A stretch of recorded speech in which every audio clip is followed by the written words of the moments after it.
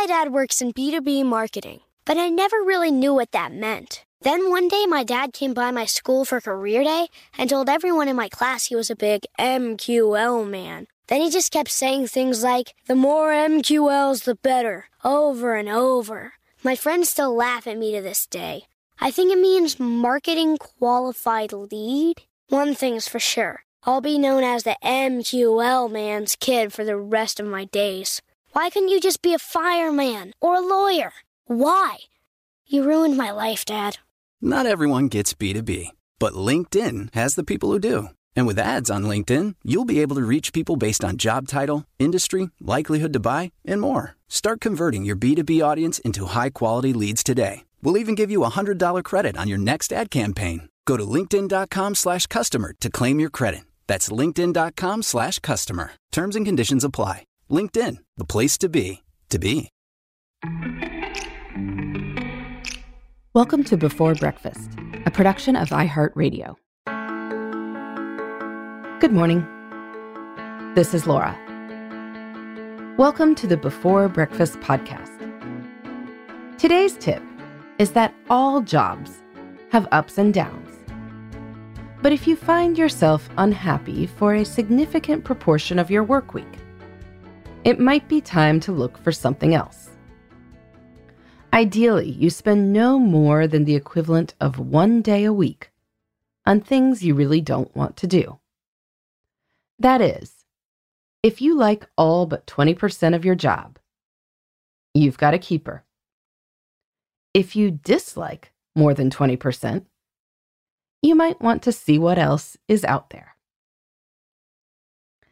So I started thinking about this topic recently when someone asked a group of us what we felt was an acceptable ratio of positive to negative feelings about a job.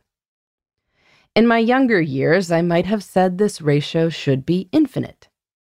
That is, you should like absolutely everything about your job and dislike nothing. As I have gotten older, I have realized that disliking 0 is going to be tough to pull off, even in almost ideal situations. We are seldom 100% happy in life. You can be sitting on a tropical beach, watching a beautiful sunset, while sitting next to the love of your life, and still be thinking, my toe itches. Such is the human condition. You can love your job and still find your weekly meeting with Dave from accounting tedious. But Dave isn't quitting, and neither are you. And so here we are. I'll also note that sometimes we think the problem is with the job, and it turns out to be more internal. I have followed some situations where people have quit jobs because they just can't trust their coworkers, and they're always crashing right before deadlines. Then they find different jobs, and it turns out that you just can't trust these coworkers either, and they are still always crashing right before deadlines. And maybe, just maybe, these two situations have something very specific in common. Namely, the person experiencing them. That said, you have to balance the reality that nothing is perfect against the truth that, as far as we know, you only get one wild and precious life, as the poet Mary Oliver would put it. It would be one thing to be miserable day in and day out if you were assigned a job at age 20 and required by law to keep it until retirement. But if you are listening to this podcast, then you don't live in a society like that. There are millions of jobs out there. Many of them are currently open. Within any given industry, there are often lots of companies, some of which have vastly different cultures from others.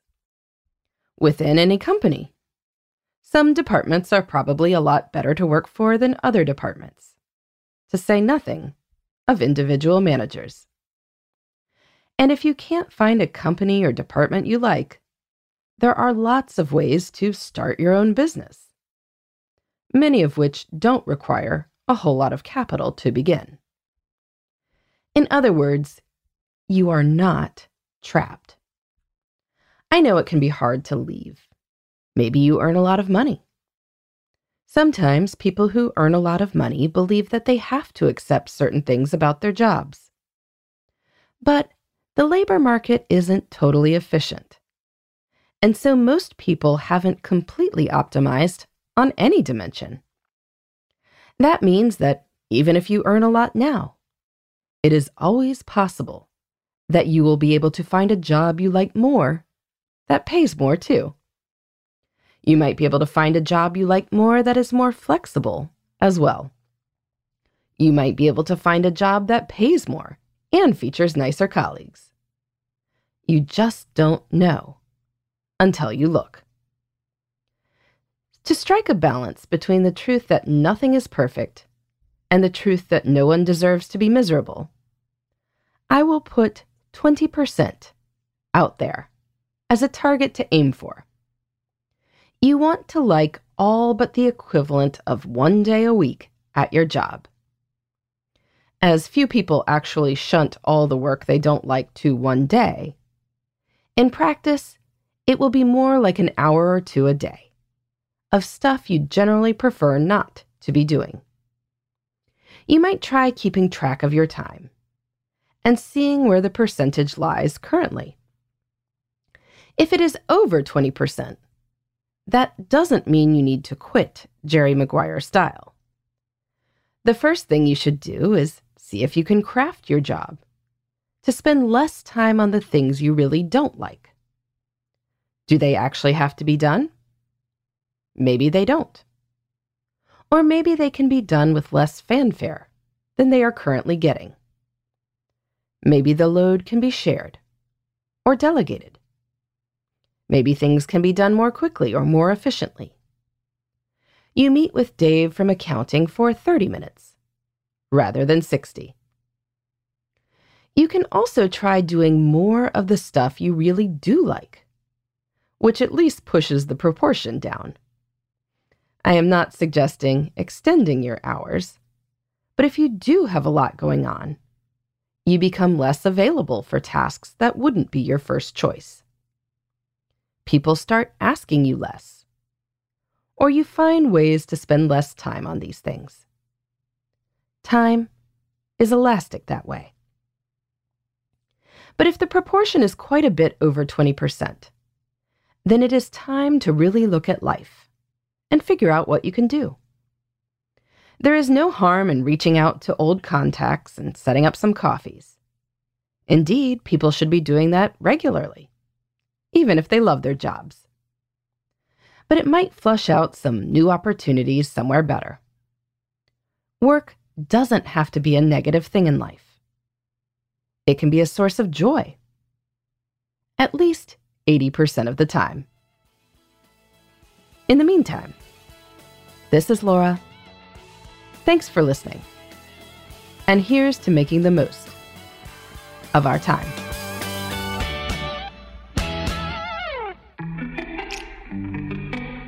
Hey everybody, I'd love to hear from you. You can send me your tips, your questions, or anything else. Just connect with me on Twitter, Facebook, and Instagram at Before Breakfast Pod. That's BE, the number 4, then breakfast, POD. You can also shoot me an email at beforebreakfastpodcast@iheartmedia.com. That Before Breakfast is spelled out with all the letters. Thanks so much. I look forward to staying in touch.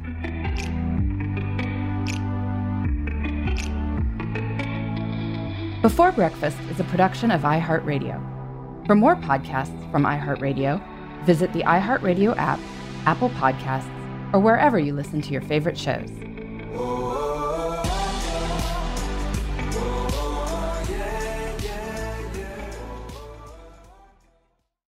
Hey listeners, I know you love mornings.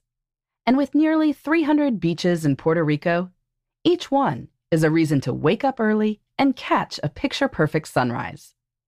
Puerto Rico has nearly 300 miles of coastline, and the island's diverse geography offers everything from secluded coves with white sand and crystalline water to stunning black sand beaches and beaches perfect for water sports.